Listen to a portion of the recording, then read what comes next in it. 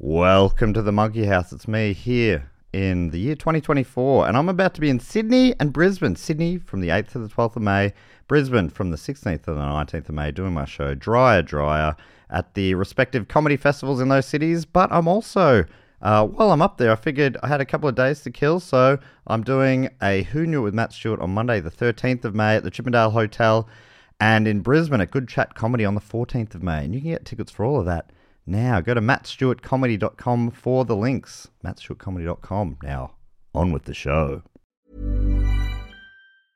Hiring for your small business? If you're not looking for professionals on LinkedIn, you're looking in the wrong place. That's like looking for your car keys in a fish tank. LinkedIn helps you hire professionals you can't find anywhere else, even those who aren't actively searching for a new job but might be open to the perfect role. In a given month, over 70% of LinkedIn users don't even visit other leading job sites. So start looking in the right place. With LinkedIn, you can hire professionals like a professional. Post your free job on linkedin.com/people today. This podcast is part of the Planet Broadcasting Network. Visit planetbroadcasting.com for more podcasts from our great mates.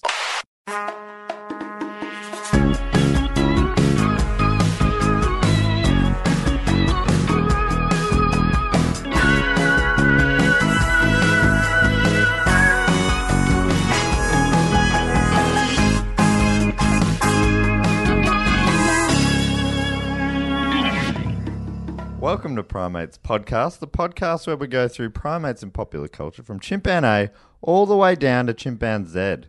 This week I'm joined by two very special guests, Alexi Toliopoulos from maybe my favourite podcast, Mike Check. Hello, thank you so much for having me. What a pleasure to have you in. Well, the pleasure is all mine, and perhaps I'll share a little with you guys as well.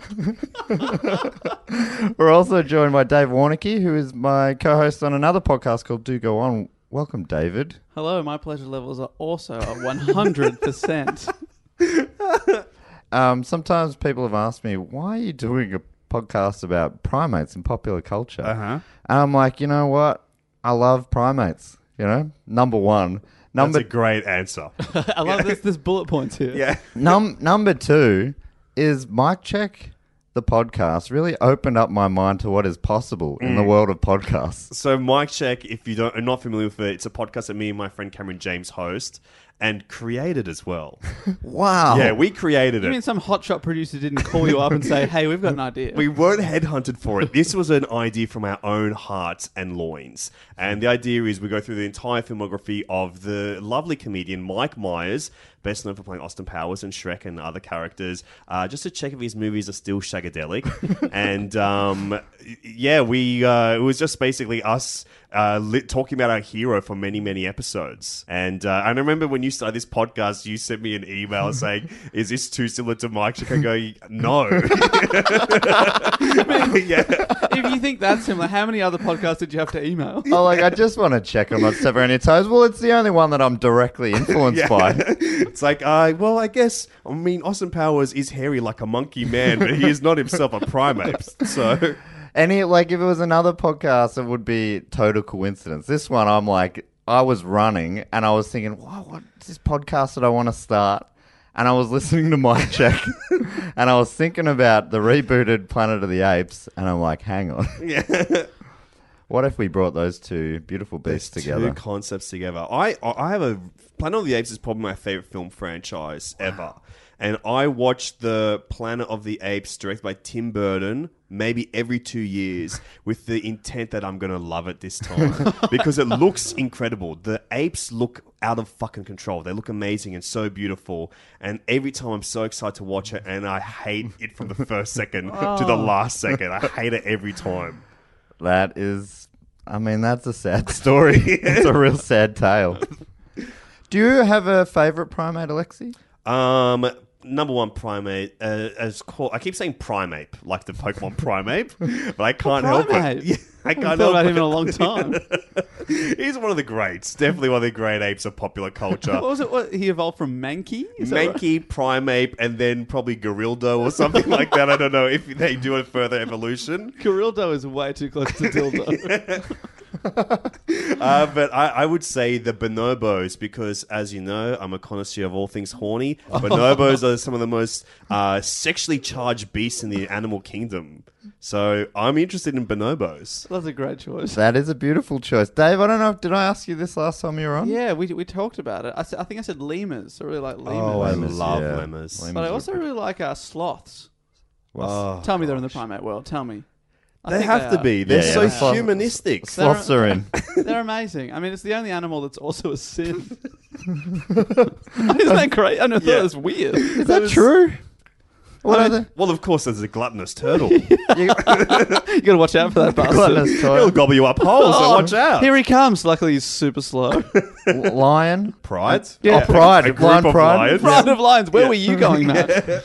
Look, worse than that. Oh, no, hang on. According to... Wait, I mean, the first thing that comes up here... I said yes, and I'm like, I'll figure it out later. Is this whether sloths are It says primates? I googled sloth primate. Brilliant. And the first thing that comes up... They are working on a Bing, hybrid. my computer is out of control. It You've got a Dell that goes default to Bing? It goes default Oh, to Bing. no, It's you go straight to Bing, type in the word Google, and then go to Google. Is that what you do? I love watching people do it. It's like a two-step process. Hang on. Yeah. I'll handle this. That's really unfortunate. This So the computer- most Bing search is Google. My Yeah. my smart TV is default Bing, and you better believe I do Google as my first search result on it. Because it will no longer... This computer does not let me open Chrome anymore. Really? Yeah, it is... I mean, The robots have won. But it says the first result that comes up is sloth a primate? Sloth is not a primate nor a rodent. I know, who's asking if it's a... You're answering a question Yeah. I'm not asking. they are also not a reptile. It's like, okay. They are also true creatures of the animal kingdom. They are not made up for the TV and the media. Yeah, I swear they exist. So it says They may not be the world's most common beast, but they are out there and they are real. they're from the order Pelosa. Whoa, the police. Oh. Yeah. They police the animal Yeah. kingdom. It's the fuzz. That's where they get the Are name there- from. what are the other Pelosas? Nancy mate. Pelosi, former Speaker of the House. That is a very highbrow Thank you so much. primate-related joke. I love it. All right. Let me pick another one. How about I tell you? It's a group of placental animals, Oh, mammals. my goodness.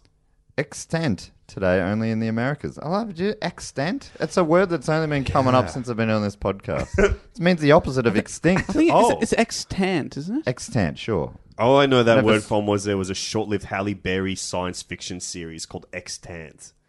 But I don't know what that means, and I never watched an episode of it. It was about animals that were still alive. Very scary stuff. So they've also got giant anteaters in there. Mm-hmm. You know? All right. Can I ask? Is a slow loris? Because I wrote Yeah, like slow loris is in. great. I think that was Jess Hook me up. Perkins. Also might have mentioned the slow loris. The big eyes. I love A the big beautiful- eyes. a beautiful- I relate to those big eyes. Yeah. my eyes. But I mean, honorary mention to the sloth. Surely we Yes. get an honorary mention. Yeah, I for think we sure. We can They got to honour be the at least sloth a on that one. cousin. They got to be related I or mean, like mates with a They'd monkey. hang out, right? For sure. They're all fucking around. At Yeah. least a sloth has definitely fucked Yeah. a bonobo at one point. Yeah, tell me a bonobo would say no to a sloth. Yeah, I'd say it'd be more likely that a bonobo's fucked a sloth, to be honest. But I remember once I visited a pet store and I saw a guinea pig fuck a bunny rabbit. No. Yes. And I think that's applicable to any animal species out there now. It's changed my worldview. It made me a more curious scientist out there in the world. A guinea pig legit jumped over a little barrier between the rabbits and the guineas, and it started humping and bumping away. That is so. Do you reckon nature beautiful? In order of horny animals, it goes bonobo, then guinea pig. Guinea pig, Then and then maybe the humans. rabbit was into it. The rabbit was depths into it. And I think it's one of my earliest memories. I was 14 when I saw that. And it switched me on. I forgot everything that happened before. You have no childhood. I forgot everything else, and that's where I came on board.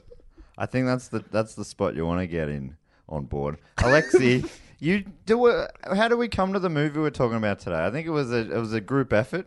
Oh, yes. You asked for suggestions, and I said that a few different listeners have suggested this one. the movie Congo. Yeah. Yeah. And then we were originally going to do with my comedy partner in crime, Cameron James, and he said that I grew up with a poster of Congo up in his bedroom. Oh, I was really looking forward to hearing that story. And so I was like, yeah, let's do that. That sounds good. And I have never seen this movie before. I had no connection to it. And honestly, I truly despised this movie because I had to watch it by myself. My partner fell asleep. Different partner, romantic partner, fell asleep, and I had to watch it by myself. And I'm just like, okay, this is probably a very fun movie to watch with your mates with a few beers.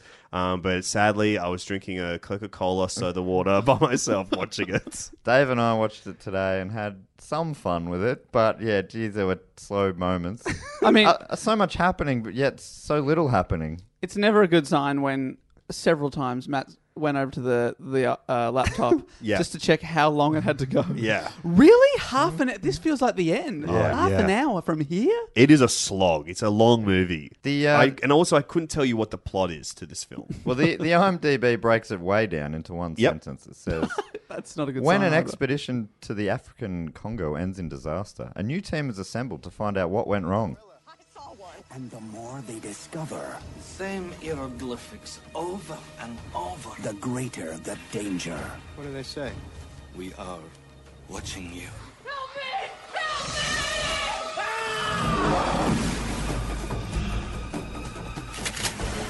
I never saw any animal move like this.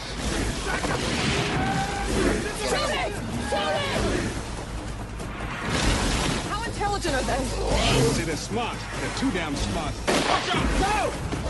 We're getting out of here. What about them? Put them on the endangered species list. From the best-selling novel by the author of Jurassic Park. The myth of the killer ape is true.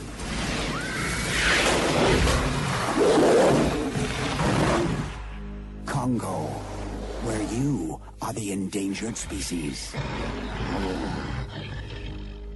I mean, that sounds like a good film. Yeah, that's kind of a good film, but then I don't know how the monkey gets involved or the fake gorilla. Say, please, not a monkey. Okay, so sorry. It's an ape. It's a sloth. It's not a sloth. Oh, okay. Well, I mean, Still trying to get that through my head. yeah. So there was the change up from. So the start was almost like a horror film. There was a bit of suspense, a lot of bad acting, Yeah. and then an eyeball. Yeah. An eyeball flops I was out. thinking, because I didn't know anything about the film. Matt just said, we're going to watch this film, Congo, to talk about it on the podcast. And I was, all right, let's watch it. And then suddenly a man's eyeball is being presented and there's blood everywhere. And then it's sort of like, cuts away. And I thought, oh, it's going to be a horror film. Okay. And then the next scene, we're talking to a gorilla. Yeah. Yeah. Like in a really slow, kind way. Yeah. A very sweet gorilla introduction because we're seeing this gorilla in kindergarten right after we've seen a human eyeball be chucked out at a little guy. But in the first scene, it's Bruce Campbell, who is like the king of this kind of movie. He is the lead of the Evil Dead movies. So very silly horror movies or like kind of horror satire films. He's Sam Raimi's best mate. So he's like the perfect guy to be in like kind of a fucking shitty horror movie, really. Are we allowed to swear on this podcast? Yeah. Okay, cool. Obviously children are listening, so keep it down to... Sorry about the eyeball. Sorry, I'm saying the effing and jeffing all over the place. But that's what I kind of thought this movie was going to be as well, like kind of a kind of crappy horror satire, perhaps a satire on Jurassic Park. Right. Is what I thought this movie was going to be, like a very Jurassic-y Parky. Yeah, because it opens in the jungle and it immediately looks Jurassic Park on a smaller Esque. budget. And Yes. both films are based on the works of Michael Crichton. Michael Crichton, one of the biggest nerds in the literary world. Really? And that's a hotly contested throne. Oh, so even you thought it was going to be... Because it was trying to be funny, right? Was it? It had to have been. They had to have been trying to be getting a few laughs out there for sure. Was there was at one point they're in Africa and they're talking to an African guy and they're like, we want to go, are we going to make it past the border? And someone goes, you'll get over the border, but your best chance is this gorilla because no Africans are going to want to look to be mistreating a gorilla in an American film. Yeah. Was that breaking the fourth wall? I couldn't figure it out. Whoa, really? That's what was happening? I don't know. We What both other? looked What, at each other like, who else is going to be filming? what American Whoa. film are they talking about otherwise? Did they accidentally say film? They meant to say expedition, but they accidentally said film, and that's in the movie. No one's going to want to see that in an American film. Yeah. And then, like, it quickly moved on. And then there was no other moments where you could... Whoa. You I could- feel like I might- didn't even pick up on that. I don't know if I misheard it or what. Because No, I also was like, hang on, that doesn't make sense. Because honestly, I think I was very lost in the plot because I knew that. So the guys die at the start. They're obviously killed by some kind of crazy ape of some description. Yeah, because you see it flash before the camera a little bit, and then the camera dies. Exactly, and that's your cold open to the movie. You're into this horror world. Then we cut to an ape who is beautiful Amy, and she's learning how to speak. They put this Nintendo Nintendo Power Glove on her that she can learn communicate with sign language, and it gets translated to human language known as English, so people can understand her. And then we see Laura Linney and Joe Don Baker, and they're like, we got to go get the diamonds or whatever. Yeah, there's a lot going on. There's a lot going on, but then I never I knew why Laura Linney wanted to go to overseas on a holiday to find the diamonds. I knew that what's his name? The guy who from Rice or Curry. Yeah, Curry. Yeah, Tim Rice. Tim Curry. Curried rice. Yeah.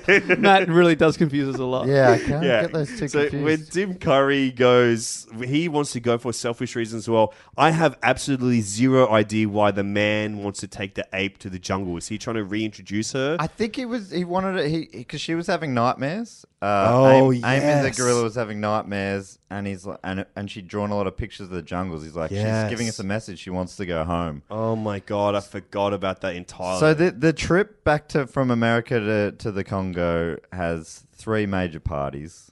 One is Tim Rice / Curry. I did it again, and that was not on purpose. And he is going because he secretly wants to find this lost city of diamonds. And he's like an eccentric Romanian, possible millionaire. Yeah, I think he's sort of like a proto Borat. For sure. The accent work was incredibly bad. I was Yes. expecting a my wife. Yeah, it was definitely it has to be both those words. It was incredible, but it was awful. I enjoyed it when he was on screen, but I kept thinking, really? His English accent would have been perfect, I reckon. And they for just say that character. he's Romanian. Yeah. That's what I thought. I thought that there was going to be a reveal that he's not actually Romanian. It was like yes, a cover. there was at one point, and they were like, "Oh, I actually know you're." They were talking about his backstory, and I was like, Yeah. "Of course, it's going to be revealed. That's why it's a bad accent because he's not an actor. He's just a diamond guy lying to everyone." Yeah. But then it was like, no. And I know someone this guy. actually says, Yeah. "I know this guy, and he is definitely Romanian." Yes, that was a line. It was a He's line in the definitely movie, and it freaked me out. I was like, "Okay, now this movie can go anywhere if he's actually Romanian." But the cast for this movie truly is insane, right? Yeah, every face I recognize. Yeah, everyone is in this movie, and none of these people should be in this movie, and none of these people should be in the same movie ever. This cast, it's like an anomaly that they're all in this one movie. And no one should be a lead. No one in this movie should ever be the leading actor. So, Laura Linney, Dave was saying, is multiple Academy Award nominee. I think so. Yeah, I looked up 3 films that I hadn't seen. Savages is one Yes. of them. And 2 others as well. All in between about 2000 and 2007 or something. That's so when pretty she close was at together. her hottest. She was nailing it. She was killing it back in the game then. And then we've got Ernie Hudson from Ghostbusters. He's good. He was my favourite in the film, I reckon. Yeah, well, you don't have many options, I guess. Apart from Amy, the ape. Oh, yeah, Amy the Ape was pretty So good. when I was looking him up, because I was like, I couldn't remember that he was from Ghostbusters. And I was like, oh, yeah, of course. And then it said in his IMDb trivia that, according to him, out of all his roles, this was his favourite he ever did. Oh, my God. that true? That's so fucked up. He's great in the TV show Oz. He plays the warden in that.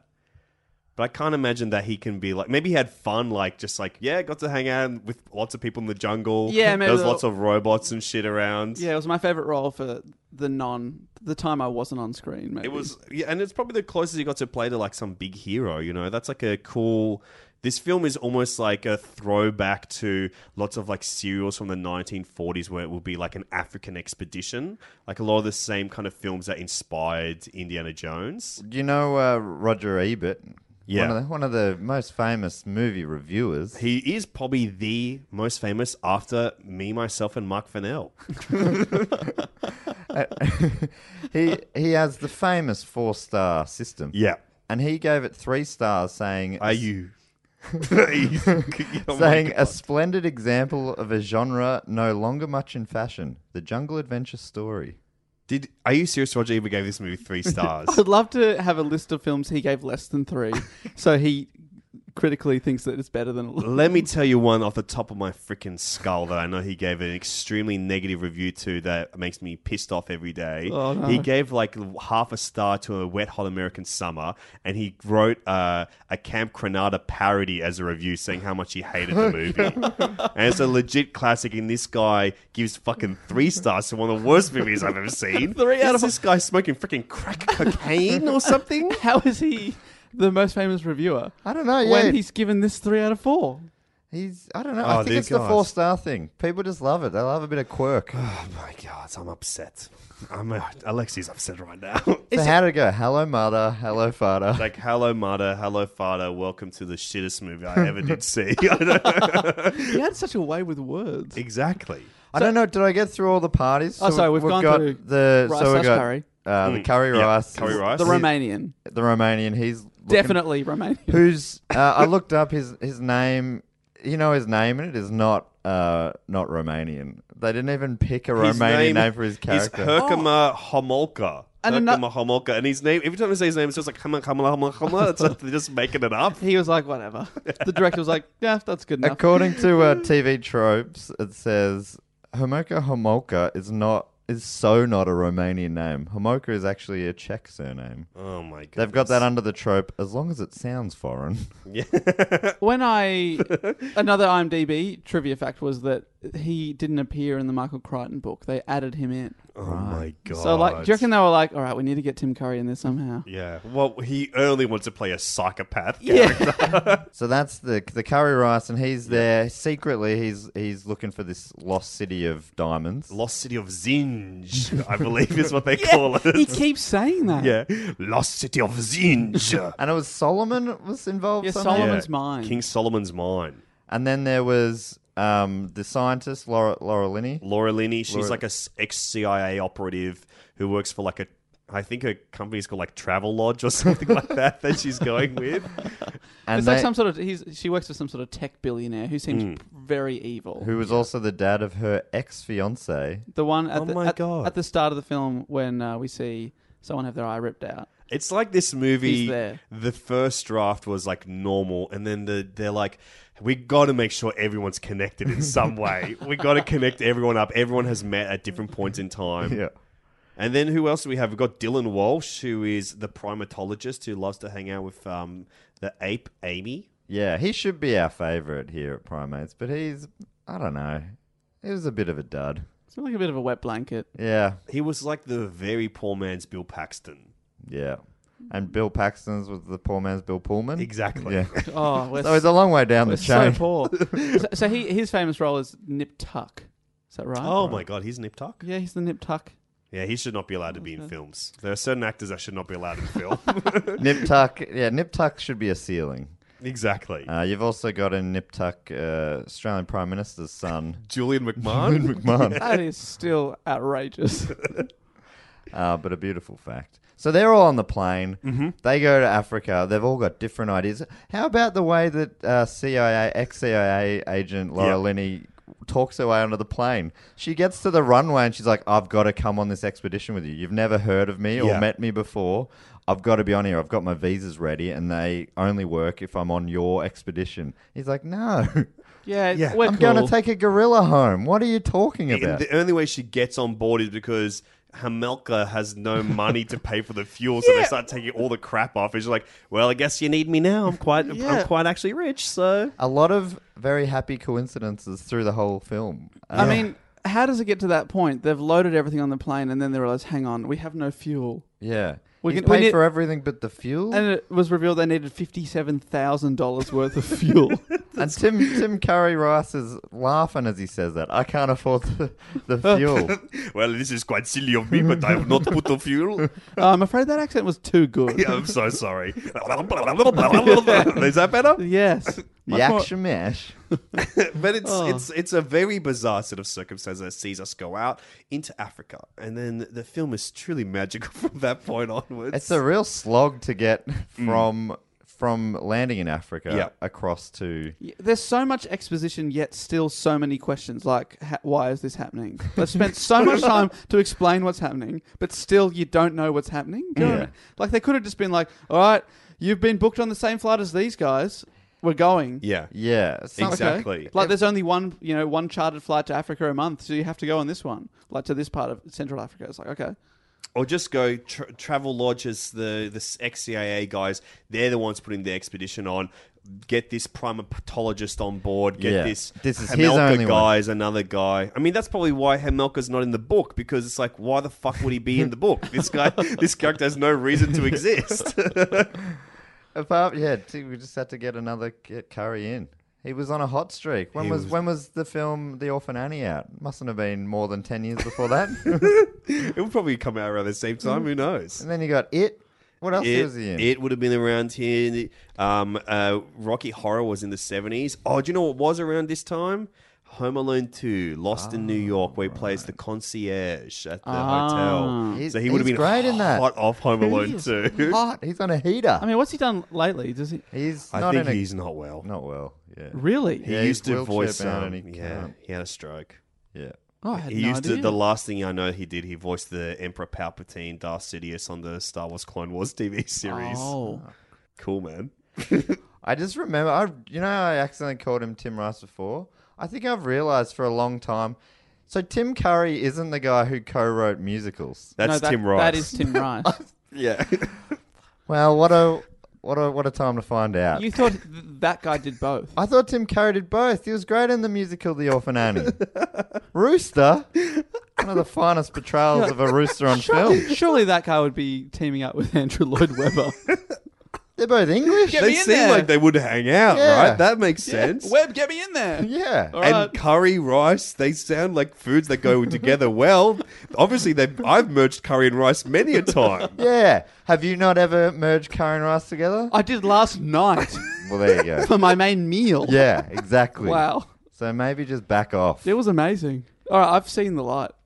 Sorry. There's something else that I felt like the director, who you know a bit about, but Yeah. I felt like he must be a guy who likes squeezing an animal into every shot. It felt like at Yes. every opportunity, down to the fact when there was already an animal in the shot. Amy the gorilla went over to the esky to get a drink, and to lift the lid, she had to knock a frog off. Yeah, she had Why to- is that frog there? She had to bump a frog off the esky. Yeah, and it was quite a long scene too, wasn't it? Every scene, he's like, how can we squeeze another animal into this? Yeah, it's How like can we fit more garbage? pan across zebras, then an eagle lands in a tree. Yeah, and then the giraffes come in. Yeah, it's like, whoa. Do you want me to give you a little biography on the director of this film? Would love to hear. So a bit of Frank Marshall is the director of this film. He is a name that's probably very familiar to some cinephiles out there listening to this Oh, podcast. there's so many cinephiles. Yeah. listening. Guilty. Get them in jail. Everyone who listens to this podcast, is like, we are big cinephiles. Yeah. We need to hear nothing but hard facts. Hard facts, hard critiques and criticisms. Well, I would say I was very critical watching this film because Frank Marshall was the director of it. I got to say, I think every single shot of this movie was hideous. There was like 5 shots that were not hideous and they were fine, and that was it. I think every shot in this movie was really ugly. I think it was extremely poorly directed. Should I'll we tell set up you- your credentials? Yes, I studied film school for 6 years of my life, and I review films professionally, so that I am a high cinephile. I'm a student of cinema, and I can tell you every film that's ever been made. You're a son of Ebert, basically. I'm Ebert's little brother.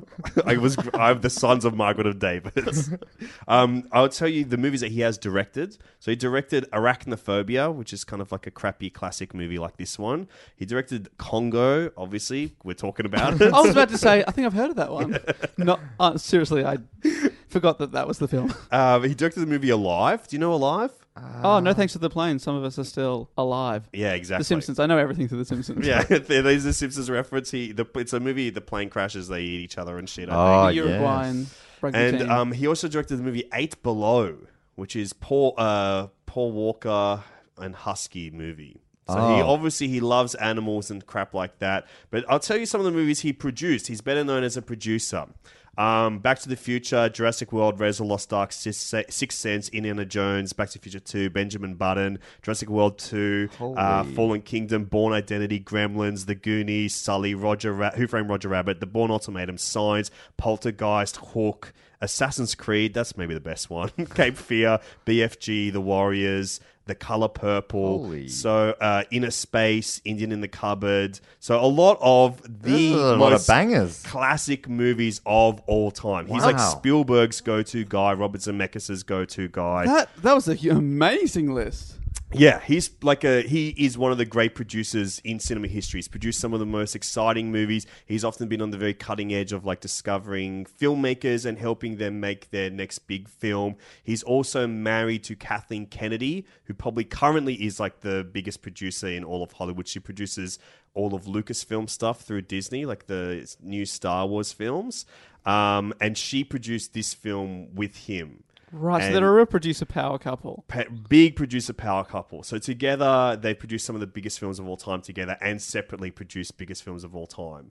And when I was watching this movie, I was screaming, stay in your fucking lane because you are not a director. You should not be fucking doing this shit because it was so bad. And this movie... How hard could it be? He's been so close to great directors for so long. None of it rubbed off. No, it did not rub off. He's good at letting people do their thing and obviously getting the money for people to do whatever they want. But this motherfucker is not a director and he should not be allowed to direct movies. That is so. I can't believe how many films he's been. Like, he's a legend. Yeah, the guy's a legend. And does the production companies just have to say yes to him? I guess so. Because he's like, well, I won't come to you with these other 10 blockbusters that Spielberg and stuff are going to make. So like, all right, we'll let you direct one movie for $50 million. This is a sacrifice we're willing to make. And he must have been undeniable at that point. There's my favorite clip on the internet is a Frank Marshall clip. It's like a little red carpet promotional thing at the Force Awakens premiere, and like some Disney losers are like interviewing like George Lucas on the red carpet, and he's like very boring, giving them straight answers, and then Frank Marshall just like comes up from behind him and he goes, "You're not going to beat Jurassic. You're not going to beat Jurassic at the box office." And then George Lucas just goes to him, "I'll crush you like a bug." I reckon I think about that every single day because they're like best mates, and it's just like they look like they've never spoken to each other before in the real world. That's a real fun comeback. I'll crush you like a bug. I'm gonna find that. That's great. Oh, that's good fun. He sounds so. What a world they must live in. Yeah, I mean, he must be so loaded. Oh, he would be probably quite rich, at least $1 million there, I'd say. What? Probably have $1 million in the bank. In the millions? Yeah, in the millions in the bank. I can't believe that. No. He probably lives in Sydney, he's so rich. What? No one's that rich. No one. Point Piper, something like that? Yeah, Potts Point, somewhere around there. One of the richest places in the world. Are all the Sydney rich towns PPs? Yeah, that's Peter Parker? Yeah, Peter Parkerville. It's where all the rich scientists live. We talk about one thing that's interesting with these primate films is how do they get the monkeys or the apes onto the screen? Like, do they use real apes, that sort of stuff? What would be your guess on this film here? I would believe they skinned a real ape and put a man inside it. Because when I Googled the film, Matt, to get some behind the scenes stuff, it said other people ask, was Amy in the film, which is the name of the ape, was Amy played by a real ape? It's like, do people really have to Google that? Of course she was. Well, I think the ape it's not, you never go, oh, this is real looking at it, but I think the performance is wonderful in the ape suit. Like it looks convincing enough for me not to go, this is shit. So you weren't hating that element, sure. Yeah, that was the best element of the film. Because she also was up for a couple of Razzies, Dave said, including... Oh, yeah, so the film got nominated for 7 or 8 Razzie Awards. Yeah. Didn't win any, sorry to say. Oh, they were gutted. Oh no. She was worst actor and worst new star. She was nominated for. I feel like this is the start of her career. That's an indictment on the whole Razzies system, right? I don't like the Razzies. I don't like the Razzies. They're so mean. They're so nasty. They gave George Bush a Razzie for worst actor for Fahrenheit 9/11. So you can. They're not serious. They're not taking the game seriously enough. But so it was Amy in particular was put on the screen with the fine work of Academy Award winner Stan Winston. You familiar with Stan's work? I'm guessing you probably are. Not off the top of my head, but I know he's one of the biggest creature creators, along with Rick Baker. They're like the two big boys. The two big boys. Well, that's true. So Is that a friendship or a rivalry? Bit of both, I hope. Winston won prior to this film won Academy Awards for Best Visual Effects for Aliens. Ah, hell yeah. He also won 2 Oscars for Best Visual Effects and Best Makeup for Terminator 2 Judgment Day. Oh, probably my all-time favorite film. Really? Love it. Wonderful movie, wonderful work by Stan Winston. And Yeah, great. I mean, it still looks good now. Yeah, exactly. It's like older than I am. he also was nominated for films like Predator, Edward Scissorhands, Batman Returns. All wonderful creatures that he's created from his own damn mind and damn hands. And in 94 he won... And Van Damme as well. Van Damme Hands. And he created Van Damme Hands. No way. Yeah. Some of the most fiercest creatures on the planet. Don't get in the way of those. 94 won for Best Visual Effects for Jurassic Park. Oh, wonderful movie. Much better than Congo. Really? Yeah. Another Michael Crichton work. Yeah. Do you know that? That's one of my favourite facts. It's so nice I've said it twice. Because this film is so close to that, I do feel a bit like that they were like, wow, Jurassic Park, that was the highest grossing film of all time. Let's panic buy the rights to every Michael Crichton movie and capitalise on this somehow. Yeah, I did read that this film had kind of been passed around a little bit, and Spielberg did not want to do it. They asked him to do it, and then they just go, let's get your mate on board. Yeah. He's like, oh, I know a guy who's got ambitions. But also, the actors were passed around as well. Dave was saying Hugh Grant. Hugh Grant for the main role, the Nip Tuck guy. Whoa, okay. And also, he passed. That'd be amazing. I'd love that. Yeah. He's just frazzled the whole time in the jungle. He falls in love with the ape. Well, I just didn't know if I could be asking you these kind of things, but, you seem to have quite a way with your words yourself, so... And didn't you say that the Montgomery part was written for Connery? Did you say that, or did I imagine? Oh, you said yeah. that? So originally, because it's a lot older, Michael Crichton, I think, wanted Sean Connery to play the Montgomery, who's the Great White Hunter, who is black. Yeah, so I remember reading that when the screenplay, whoever adapted it, he said, okay, I'll do it, but I want that character to be played by a black actor. I don't want it to be a great white, a white guy, because I just don't see why they'd all be taking orders from a white man. Yeah, in the middle of Africa. Yeah. Like, why would they have all the connections and stuff? Like, it doesn't make sense. So I think that there is a tongue-in-cheek line where he says, I'm the great white hunter, except I'm black. Yeah. He actually says that. He does say that in the film. I can tell you the writer of this movie is J.P. Shanley, who I think is one of the great writers. He's a playwright.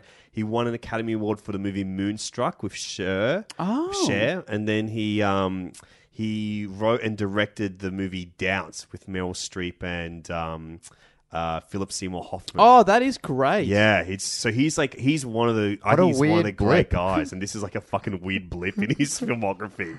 They made this weird, shitty adventure movie. Because it doesn't feel like it's well written or anything, really. But who knows what happens between... Like, directors have a lot of control over a script. Yeah, they can make a good script look cut bad. that. Yeah. Especially if you're directing it and you're the executive producer. It's like, who's going to say no? Yeah. Exactly, you're one of the most famous, beloved producers of people all are time. like, all right, I guess he knows what he's talking about. Yeah. He doesn't know what he's talking about. Dave also said this film made money. Yeah, it was like a bit of a hit, right? Yeah, successful. So it was a $50 million budget. This is US money. And worldwide grossed 150. Triple. And then its direct-to-video rentals were good. So back in the 90s, that was big money. Yeah, this would be a big video hit, I reckon. And young Cameron James was getting the poster on his wall. Yeah, exactly. That's advertising right there. That's direct advertising. So I think, it was obviously okay in 95, maybe. I mean, Ebert thought so. Ebert frothed it. That's probably enough to get like another $100,000 right there. It looks like reviews that have been done more recently, like in the 2000s, are way more brutal. But Good on him. My generation of critics. That's right. The Like truth this- is, I quite like this one. A movie that appears to have been designed first as a future theme park and then as a major movie picture. That was by Lucy Mole from Oh, Film.com. She got it. Film.com. That's probably one of the biggest websites on the internet. wow. She gave it a splat. Oh, no. Out of what? How many splats? Just the Out of one 4? splat out of 4 splats. 4 splats. It was a masterpiece. I believe it's a rotten, is what you mean. A rotten. Yeah. From RottenTomatoes.com. So I didn't do 6 years Yeah. at film school. One of the about year 3, they teach how to make a fresh flick and how to make a splat flick.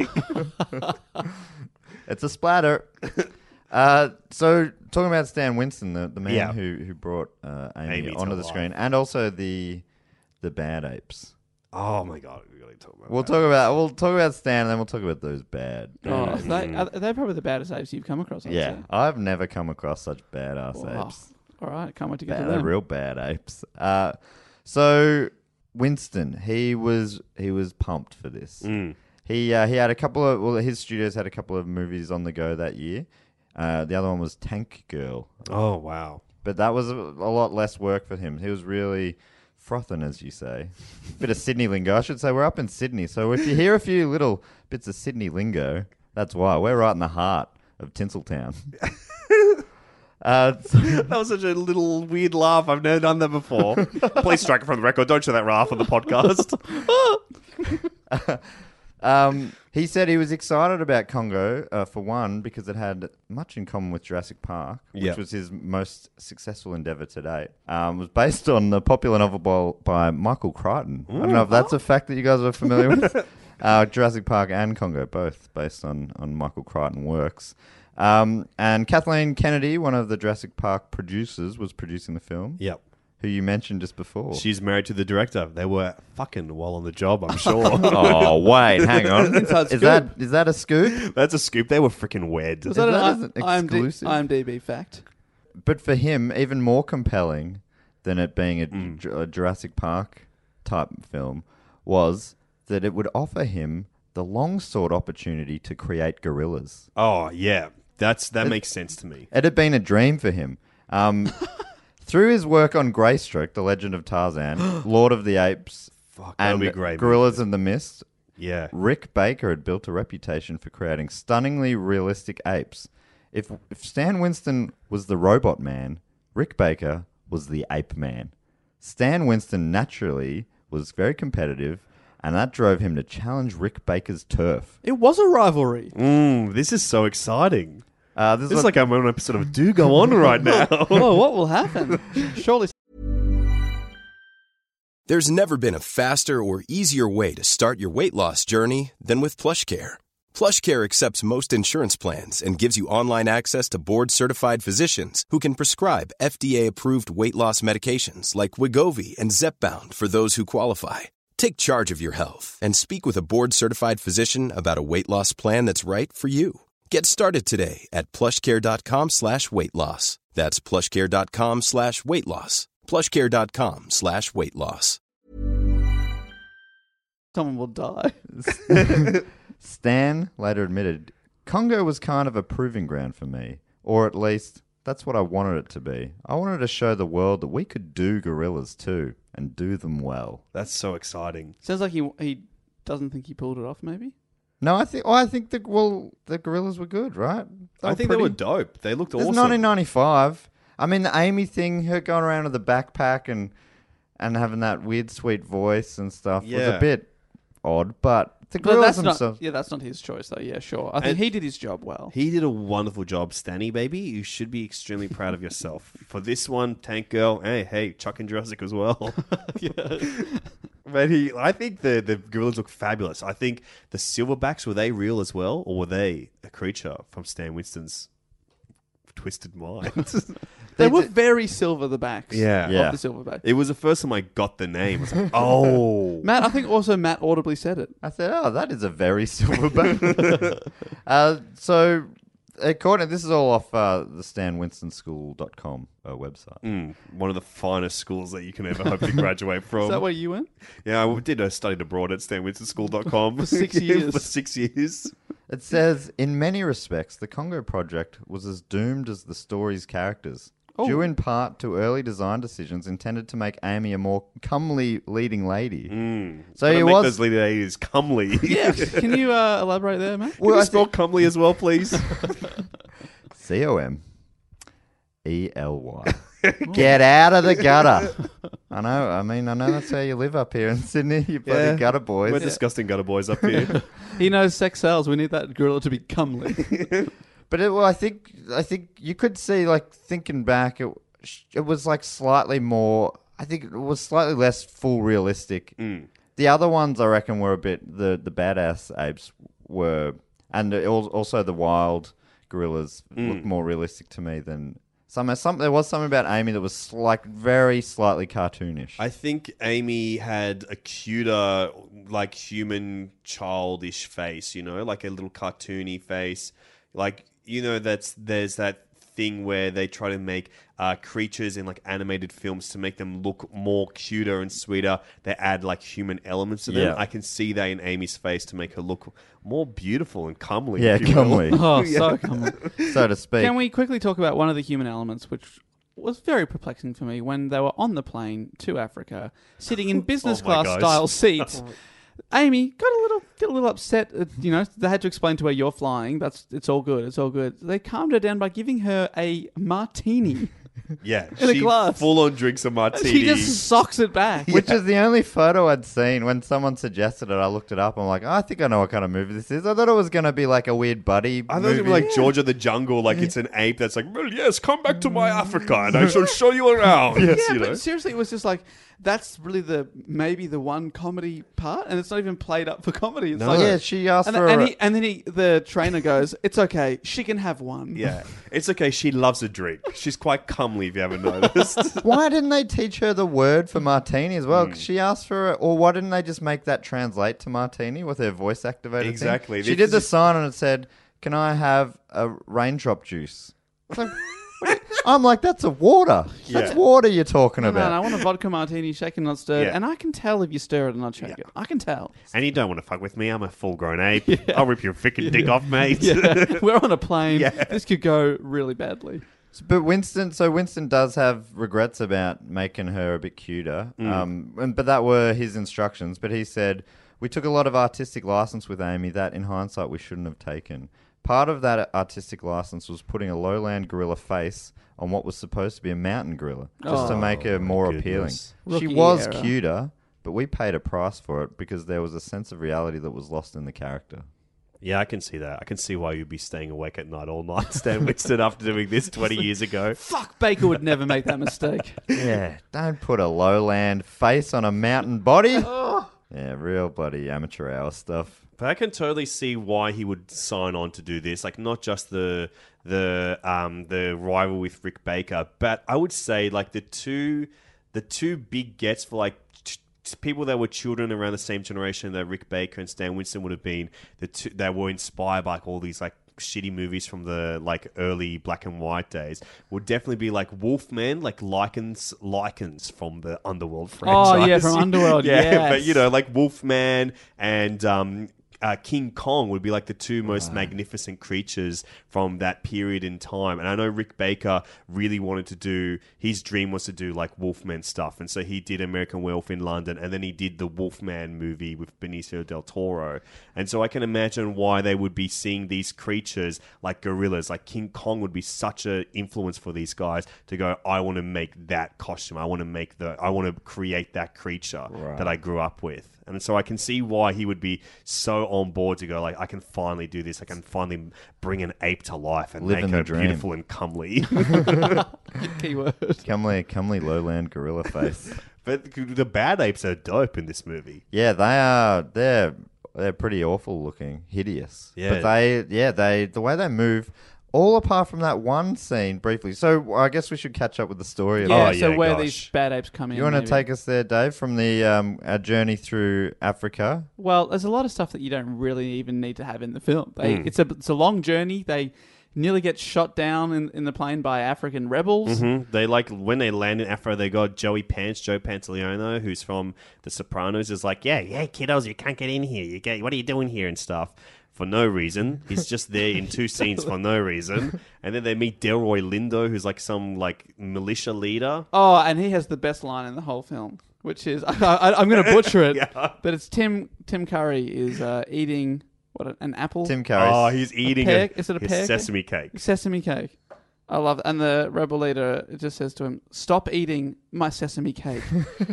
He doesn't stop eating it, so he immediately repeats, "Stop eating my sesame cake." And then end scene on a close-up of Tim Curry, right? Yeah, Tim Curry scoops the cake out of his mouth and puts it and the half-eaten cake back on the cake table. Yeah. And that's the end of the scene. That's the end of the scene, and suddenly it's like, all right, we're good to go. And then they get in this plane that nearly gets shot down. They have to parachute out, which includes Amy having to parachute. That's the primate. Yeah.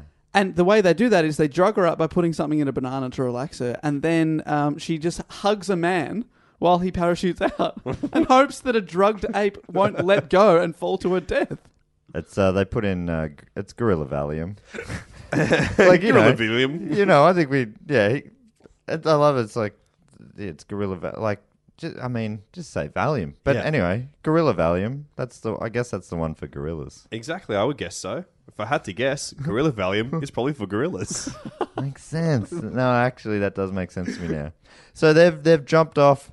They're into the forest or the jungle, even the bush, the scrub. Yeah, and then they keep journeying through. They meet interesting characters on the way. Mm-hmm. One is a lion who's looking for a heart. Mm-hmm. Then they've got the Tin Man. But they're picking up a few different characters on the way through. Some people are dying as well.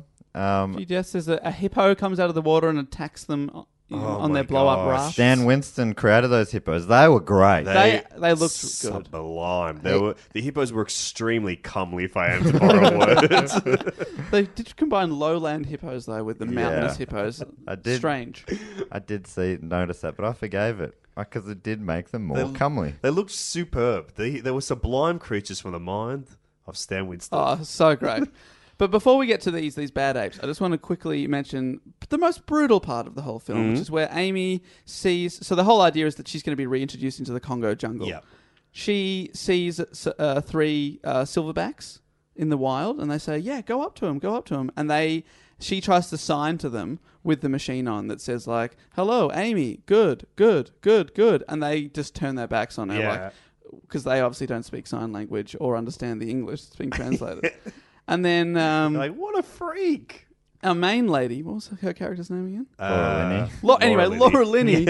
Laura Linney says in front of Amy to her handler, well, I guess she doesn't fit in anywhere. And then you realise, hang on, I think she understands English. That is the most brutal thing you could ever say to anyone. Yeah. I guess you don't fit in anywhere. Huh. And then she walks off. What a privileged life you've lived if you think the worst thing anyone can say to you is that you don't fit in. Anywhere. An ape. An ape who's had the lap of luxury in business class, sipping on martinis. It is quite the life. It's all coming crashing down. Because it feels like she fit in really well in first class. She behaved herself, and she's very good friends with her handler, the primatologist. It's too close to proctologist. Proctologist. Anyway, so, and then Matt, you want to take over here and say how they come to these evil apes, which... So it all starts, everything starts sinking in. The at the very start, that eyeball scene happened, but we didn't know where it quite was. But in the end, it's where all 3 parties are trying to get to the same spot. The diamond... from the Diamond Company. Yep, from the Travelodge. Travelodge. Called. I don't know if that's actually called. Laura Linney's Travelodge. They wanted to get to this spot to find the diamonds. Borat. Yeah, Borat. Tim Curry Rice. He's dying to go to the lost city of Zinj because he's heard about it ever since he was a child, and he found this little ring that had an eye on it, and he saw that the comely gorilla had drawn an eye from her dreams. He goes, "That is my jungle Solomon mine, the city of Zinj I must head to." And that's the same spot. And then, I guess, not really, but the Amy also wants to be returned to somewhere around that area. Yeah, because she dreams about that. She dreams about it, so she's connected to it as well. So they find the spot, and it is the Lost Kingdom of Solomon's Mine or whatever, and Zinj. And they get in there, and they find it to be heavily guarded by these wild-looking grey apes. Yeah. A species of ape that, until this point in time, were unknown to science. Until the movie Congo was made and they were discovered. They were discovered, and they look evil but great. Yeah. They look fantastic, but also raggedy asses. Raggedy. Oh, They're raggedy ass. Oh my God, that is not a comely ass. We find out that they were trained by King Solomon and his people. Yeah. And they eventually overthrew the Solomons. Oh my God, a story as old as time. And took over the place, but they still heavily guarded these diamonds for whatever reason. I don't know, do they need the diamonds for anything? That's not really explained, but cool. For the guns. No, sorry, but do the evil, like, why are they protecting these diamonds? They look sick, I reckon. Yeah, they do look sick. Why are you touching our jewels, man? Yeah, we love these jewels. How about this for a fact? Those diamonds were real diamonds. Is that real? Apparently. That is amazing. Yeah, they were there. There's only 2 places where they could have got them, and they borrowed them from some shop in New York or something, and they were the only kind of diamonds that look that big and also like diamonds. They honestly did not look like diamonds in the movie. They looked like perspex or some shit. Yeah, for sure. I mean, it's awful. Everyone knows real diamonds don't look like diamond on film. Frank Marshall's like, okay, we got to make them sparkle. They got to sparkle it like that, just like they do on set. I want them to look like freaking De Beers diamonds. So these apes, I'll post this picture, but this is sort of them being created. Hideous. Wow. Wow. They look fabulous. They're like half Yeti or something. They're real springy. They look a bit like they've got some sort of infection on around their faces. They look like they have got some sort of fucked up disease. Yes. And nearly all these gorillas, so they, Stan initially wanted to maybe use CGI, but they were finding it too hard to get the hair right. Yeah. So he decided to go with real stuff. So he used puppets and animatronics and that sort of stuff. Good on him. So this is Joey Orozco from Stan's school. Mm-hmm. He said, Stan really let us use our imaginations in coming up with something unique and specific for each of our characters, talking about these badass apes. So they all look quite different. Every face is a bit different. They're unique. And that's because they were sort of selectively bred by Solomon's people to pick out the bad ones, the angry ones, the violent ones. Okay. And then they slowly morphed into this hideous inbred freak show that ends up being the grey gorilla protectors of the mine. I love the design and thought that went into this piece of shit movie. There's more thought gone into that scene than any other part of the movie. Than the script. I think in that scene, and this sort of building up to the main climax of the film is there's fight scenes here with these gorillas. Yeah. And we find out at one point we see a pile of gorilla bones. Yeah. And the primatologist, he goes, these aren't the freak gorilla bones. These are normal gorilla bones. Yeah. And it looks like they've crushed their head. So we learn in that moment that they also kill anyone who comes in, including other gorillas. Gorillas wandering in to try and find these diamonds. But then there was this scene. What did you think of the scene? I'd love to hear a filmmaker's take on it. So there was this. It looked badass. The first one they were inside, came across and was like, and it was coming real fast. Like, wow, that looks cool. Yeah. And then the very next scene, they went to this sort of almost like a strobe effect. Briefly, that was really bad. I thought my player had stopped working. I was wondering if it was just our player as well that was malfunctioning for that one scene. So obviously that is a choice that was made. So it would be a choice that was made. So what happened would be, my guess, is that they filmed the scene regular style, baby. They filmed it regular style, 24 frames per second, roughly, whatever they were filming in, would be 24 frames per second is traditional speed. And then they would have wanted to go slow-mo. And slow-mo is typically a much larger frame rate per second, but because they don't have enough frames per second to slow it down slower, that's why it looks so weird and choppy. Right. So there's it would have to be a deliberate choice, or are they fucked up?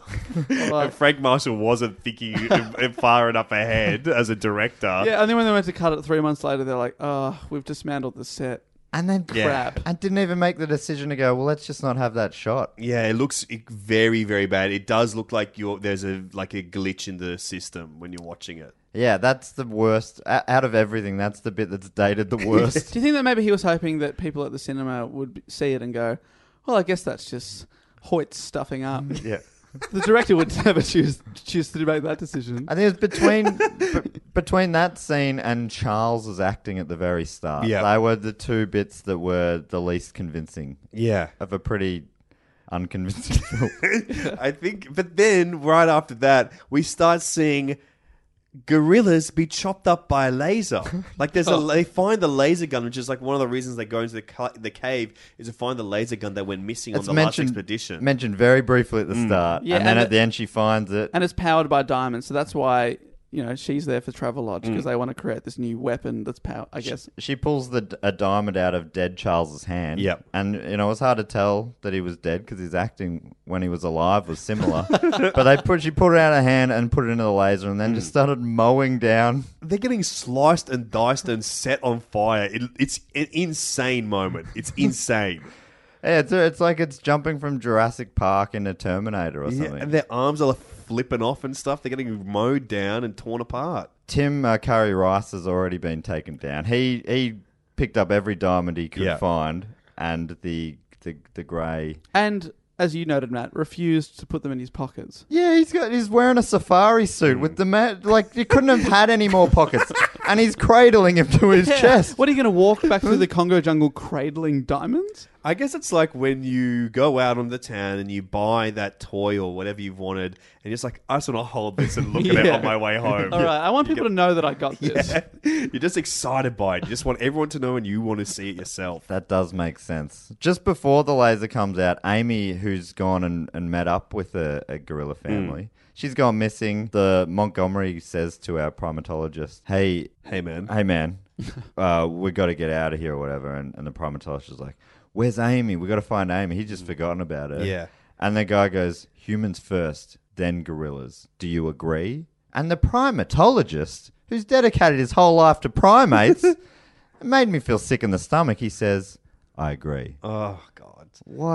What a piece of fucking work. Turned his back on her. As our local primatologist, did you feel betrayed by him? I felt betrayed, yes. But could you also empathize with him, wanting to save your own skin rather than the thick skin of a gorilla pal? No, never. Gorilla first. Human second. Yeah. I agree. Gorillas together, ape together, strong. Third, sloths. Sloths. So they get out. They've with the help of Amy. She comes in and she, for whatever reason, sort of baffles the freaky grey gorillas. Yeah, because they're sort of surrounded. It looks like it's all over because they're going to be murdered by these murderous, evil apes. And then Amy just charges in, does a bit of a "Rrrr," and also doesn't she say, Amy, good gorilla? Or Yeah. something You like guys that? are bad. I hate you. You ugly gorilla. Yeah. Ugly. You fucking ugly. And Yeah, she's she's really the small. G-L-Y. You got no alibi. You ugly. And they are hurt by that. They've never had that kind of feedback They're before. taken aback. They're like, whoa, really? What do I do with that kind of Okay. feedback? I need to think about my comeback. They start crying. Yeah. Basically, and while they're crying, the others get away. Yeah. And then, I mean, so through this movie, the things that happen, they arrive in Africa. Uh-huh.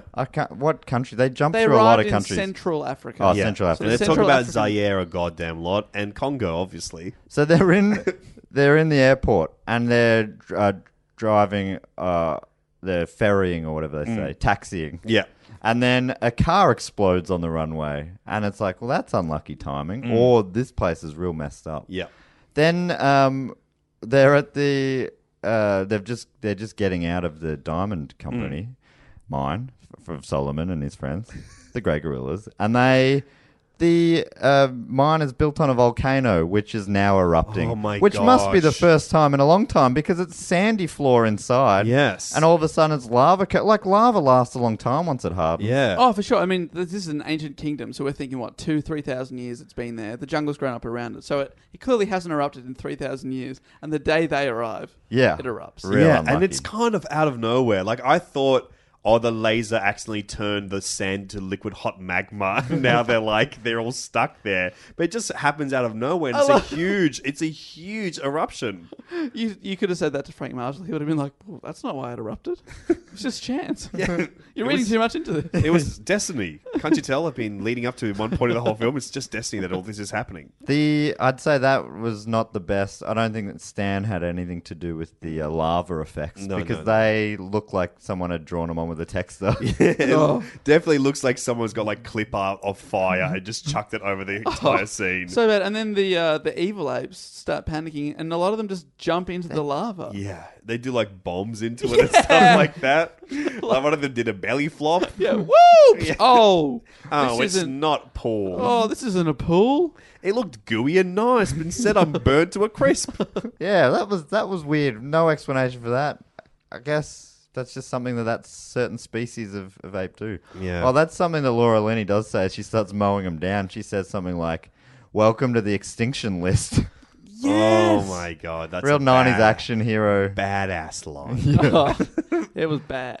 Welcome to the Enkstand list, Amy. You shall survive. And then that's basically the end of the film. Laura Linney knows that in this wreck of a plane they walked past earlier, there'd be a red and yellow box which would have a hot air balloon in it. Yeah, and she Skypes her fiance's father and is like... Who's the boss of Travelodge. Yeah, he's like, did you get the diamond? And she's like, well, I told you, if I ever figured out that you cared more about the diamonds rather than my husband, I would be upset Who was with his you. son? Yes, exactly. He didn't give a shit. It was wild. The strangest part about that for me was at the start of the film, he goes to her, you have to go there to get the diamonds. And she goes, I'm only going there to get your son back. And he goes, yeah, cool, the diamonds. And she goes, all right, but if I find out this is just about the diamonds and not about your son. He literally sent her to get the diamonds. Yeah. And then she's surprised at the end when all he says is, who cares about my son, basically? Where's the diamonds? I want the diamond. I want the freaking diamond. Give me my freaking diamond. And then she's like, okay, Schmingus, I know what you're up to this time. And then she just shoots the satellite. Yeah, he's got a satellite, so she uses the laser gun powered by the diamonds to shoot down his laser. We learn earlier in the film that that's his cash cow at the moment, but it's only got 3 years left of making money for him before the technology fails.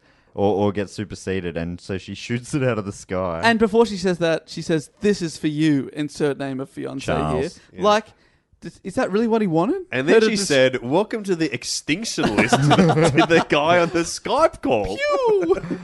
And then they're in the hot air balloon, and she asks the primatologist to throw the only, like all the other diamonds have been buried under the liquid lava. hot magma. Yep. And she has one, which she doesn't have to give to the bad guy. Sell it or give it. She's there with her two friends, Montgomery and the primatologist. Sell it. And she goes, throw this over the edge.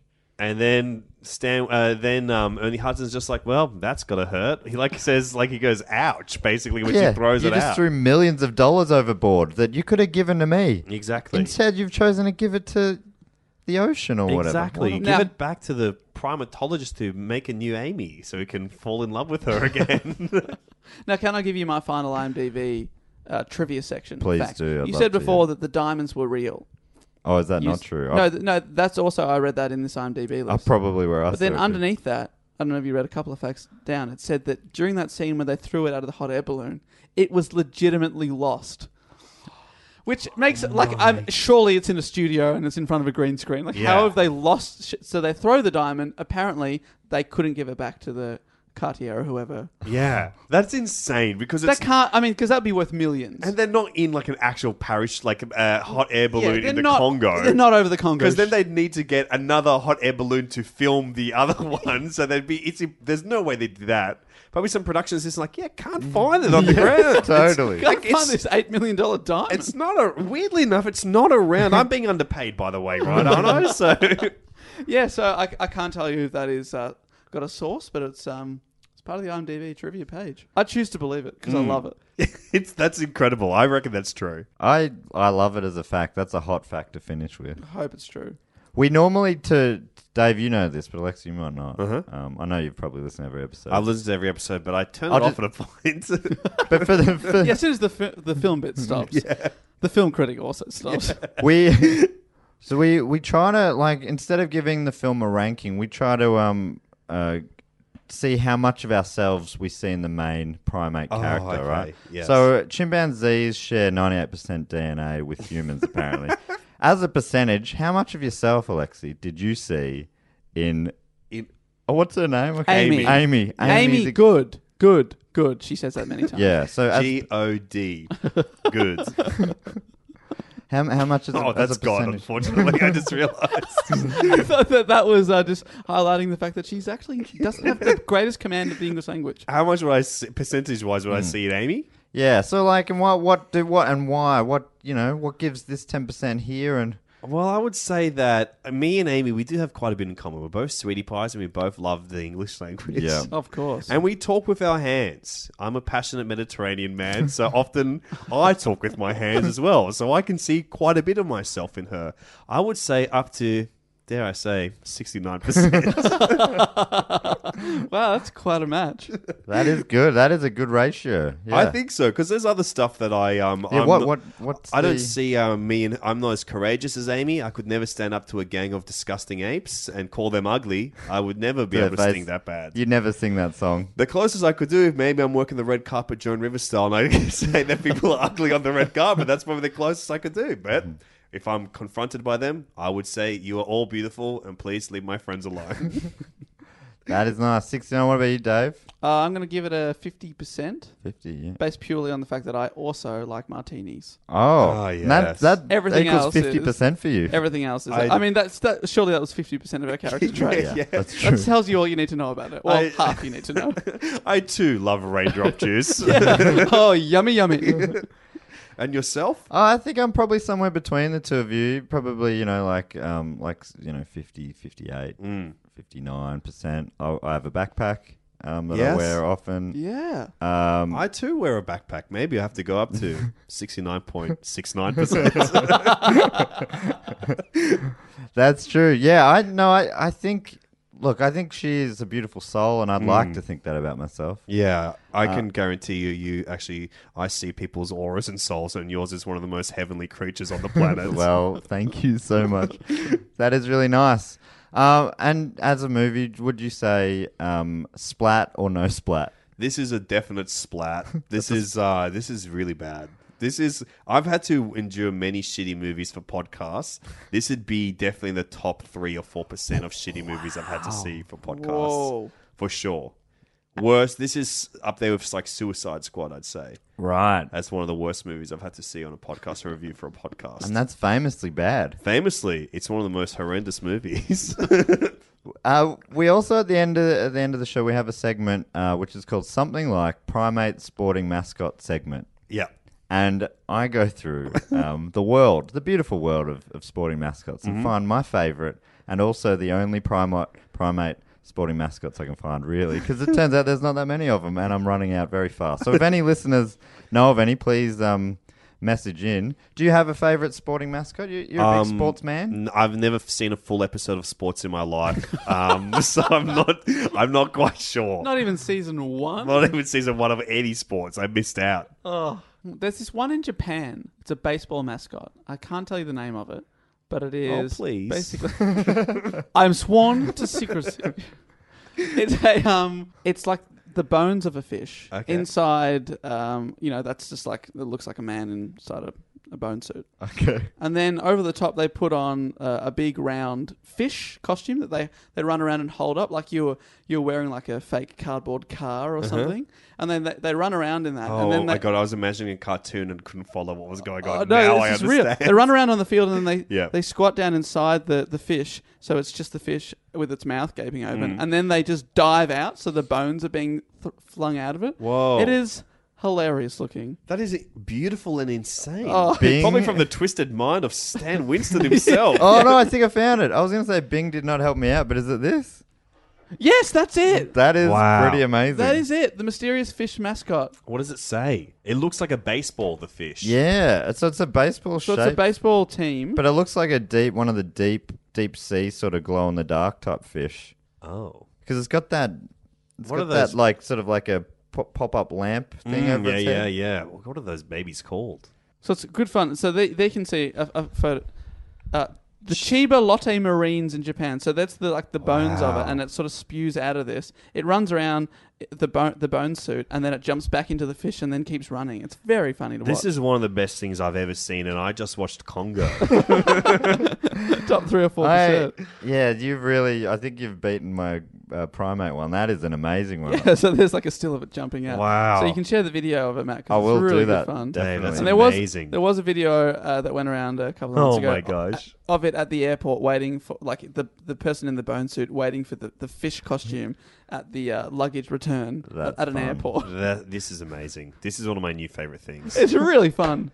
That is great. I've never heard of The that. Chiba Lot mascot. There you go. Maybe I should give sports a chance, Yeah, actually. exactly. This is what sports is all about.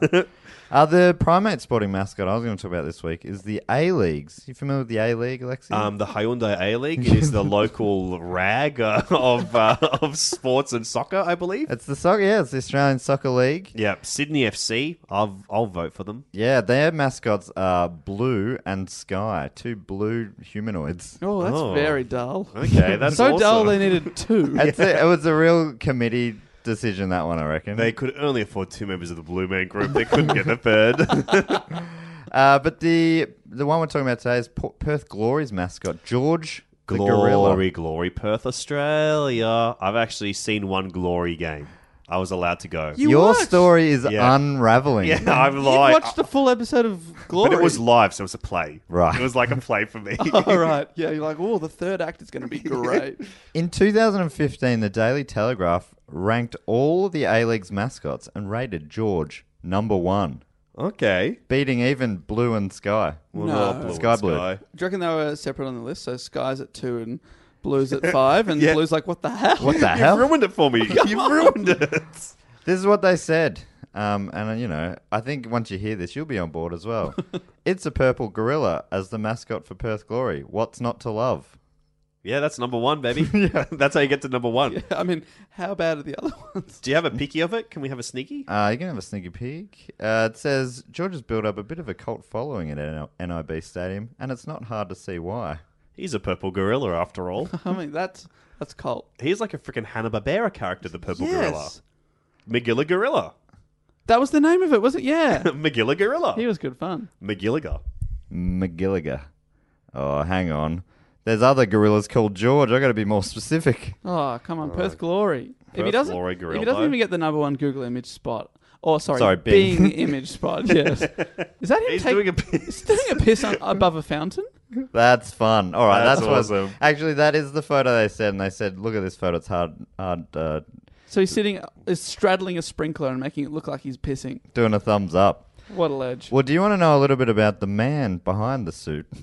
No. Prefer it to be a mystery, please. He's a man. Well, Okay, I'll allow it. block your bloody ears. Okay. I thought this is the theatre. This is an actor. This is the Okay, guy that sure. I'll give the guy respect. You know? Personally, I think theatre's trash, movies rule. This man treads the boards. But, it's shown on Fox Sports sometimes. So what is that if not a movie at 24 frames a second? So the man's name is Simon Lumbus, and he's a 44-year-old father of 3. He told the Age newspaper last year that he has no plans to hang up the suit just yet. I used to do gymnastics a while ago, and I was in great nick, and backflips were easy, he laughed. Funny joke. He used to be? Right now, it's getting a bit harder. Gravity is not my friend, and the suit gets a bit tighter every year. Oh my goodness, he's putting on weight. Oh, no. Oh my goodness, he's putting it through the wash on a very high heat setting. Cool it down, George! As well as playing George, Lumbus also dons the Perth Wildcats mascot Wilbur's suit in the NBL, isn't National Basketball League, as well as playing Rick the Rock Eagle for the West Coast Eagles and Johnny the Doc Docker for the Fremantle Dockers, who were arch rivals in the AFL. So, Probably the archest of rivals. He has locked down the West Coast. Yeah. so that was the NBL team from Perth? Perth Wildcats, yeah. He's done all 4. Yeah. The big 4. My gosh. This is if someone got to play Dracula, Wolfman, and Frankenstein's monster. All in Perth. Have you been to Perth? It's the only place I've ever seen multiple people wearing NBL singlets. Wow. Like, they all go to the games and they're all wearing... They're decked out. Wildcats are big. I think they're my team. Really? I think so.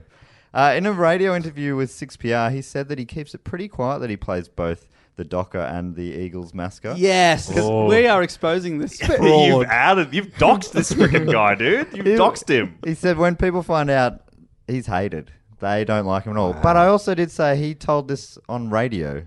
Yeah. He said on radio he keeps it quiet. He's got 3 kids to worry about, man, and you've just shocked the country with it all. No. So the question is, what happens when the two Perth teams play each other? Well, he did address that. He was with the Eagles first, so he does the Eagles. So there's a Docker for 1 day a year, or two matches a year. Wow. So why not just get that anyway? Get a new Docker. Sorry, mate. So you watch it, Sorry, but you also might be like, won't they just look the same? You go to a Fremantle game, you go, hey, Yeah. this looks like all the same. Well, no, because he takes a different approach. That's awesome. He says the Dockers mascot is tough, fit, strong, while Rick is more of a rock star who's just incredibly cool. Oh, gosh. Hell yeah.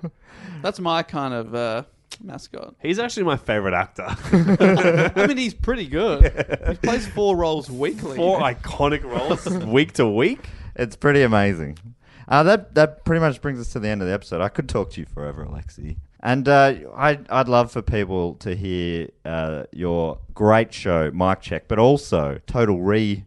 Total Reboot. Oh, my head was... Yeah. I was about to say Total Reboot. I'm like, no, that's the movie that they're spoofing. What's the actual one? Yeah. No, it's already That's the overtaken Total Recall. That's a freaking spoof. Yeah, so it's Total Reboot. It's me and comedian Cameron James. We explore cinema and talk about reboots, remakes, and rip-offs in cinema.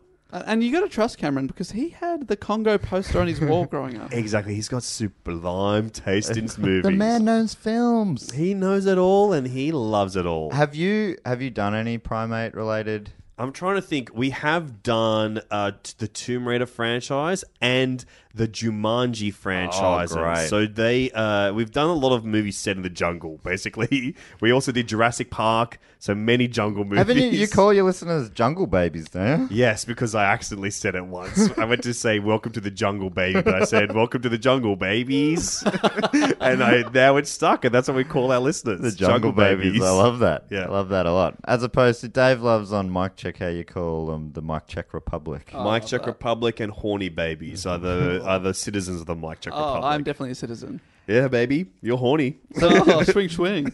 So people can find you there. What about online? Do you have a Twitter? Yes, I'm on Twitter at This Is Alexi, and I'm also on Instagram at the same handle. This is Alexi. I'll link all this in the show notes. Dave, where can people find you? You can find me weekly talking with Mr. Matt Stewart on our Do Go On podcast with Jess Perkins, where we talk about a topic from history, might be a person, a place, or a thing. And one of us does a report, the other two try and stop them from doing that report. One of my favorite podcasts, I must say. Absolutely adore you guys. You've taught me many a thing or two about the entire world of history. Oh, I That's am horny, too baby. sweet. And do you want to sizzle your new show? This won't be coming out for a couple of It's weeks. not coming out for a little while, so it's coming up soon. I'm going to do a little bit of a Do Go On spin-off, which is forcing me to read more. I'm doing a show called Book Cheat.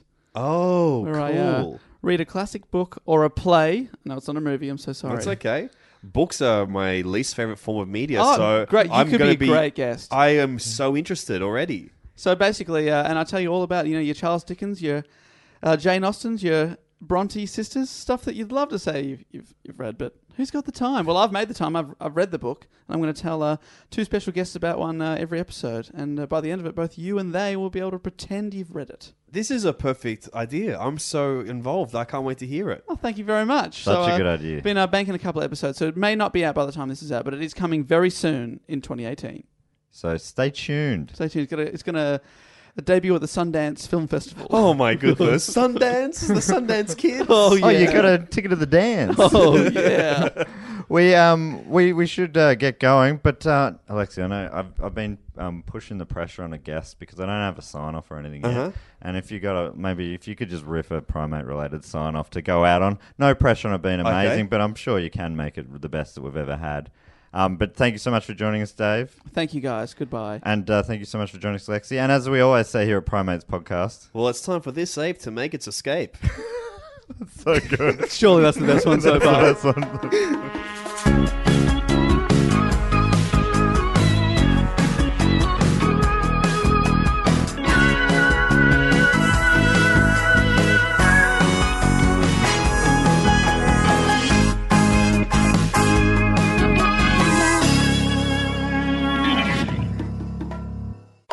podcast is part of the Planet Broadcasting Network. Visit planetbroadcasting.com for more podcasts from our great mates. I mean, if you want. It's up to you. Mr. Homolka?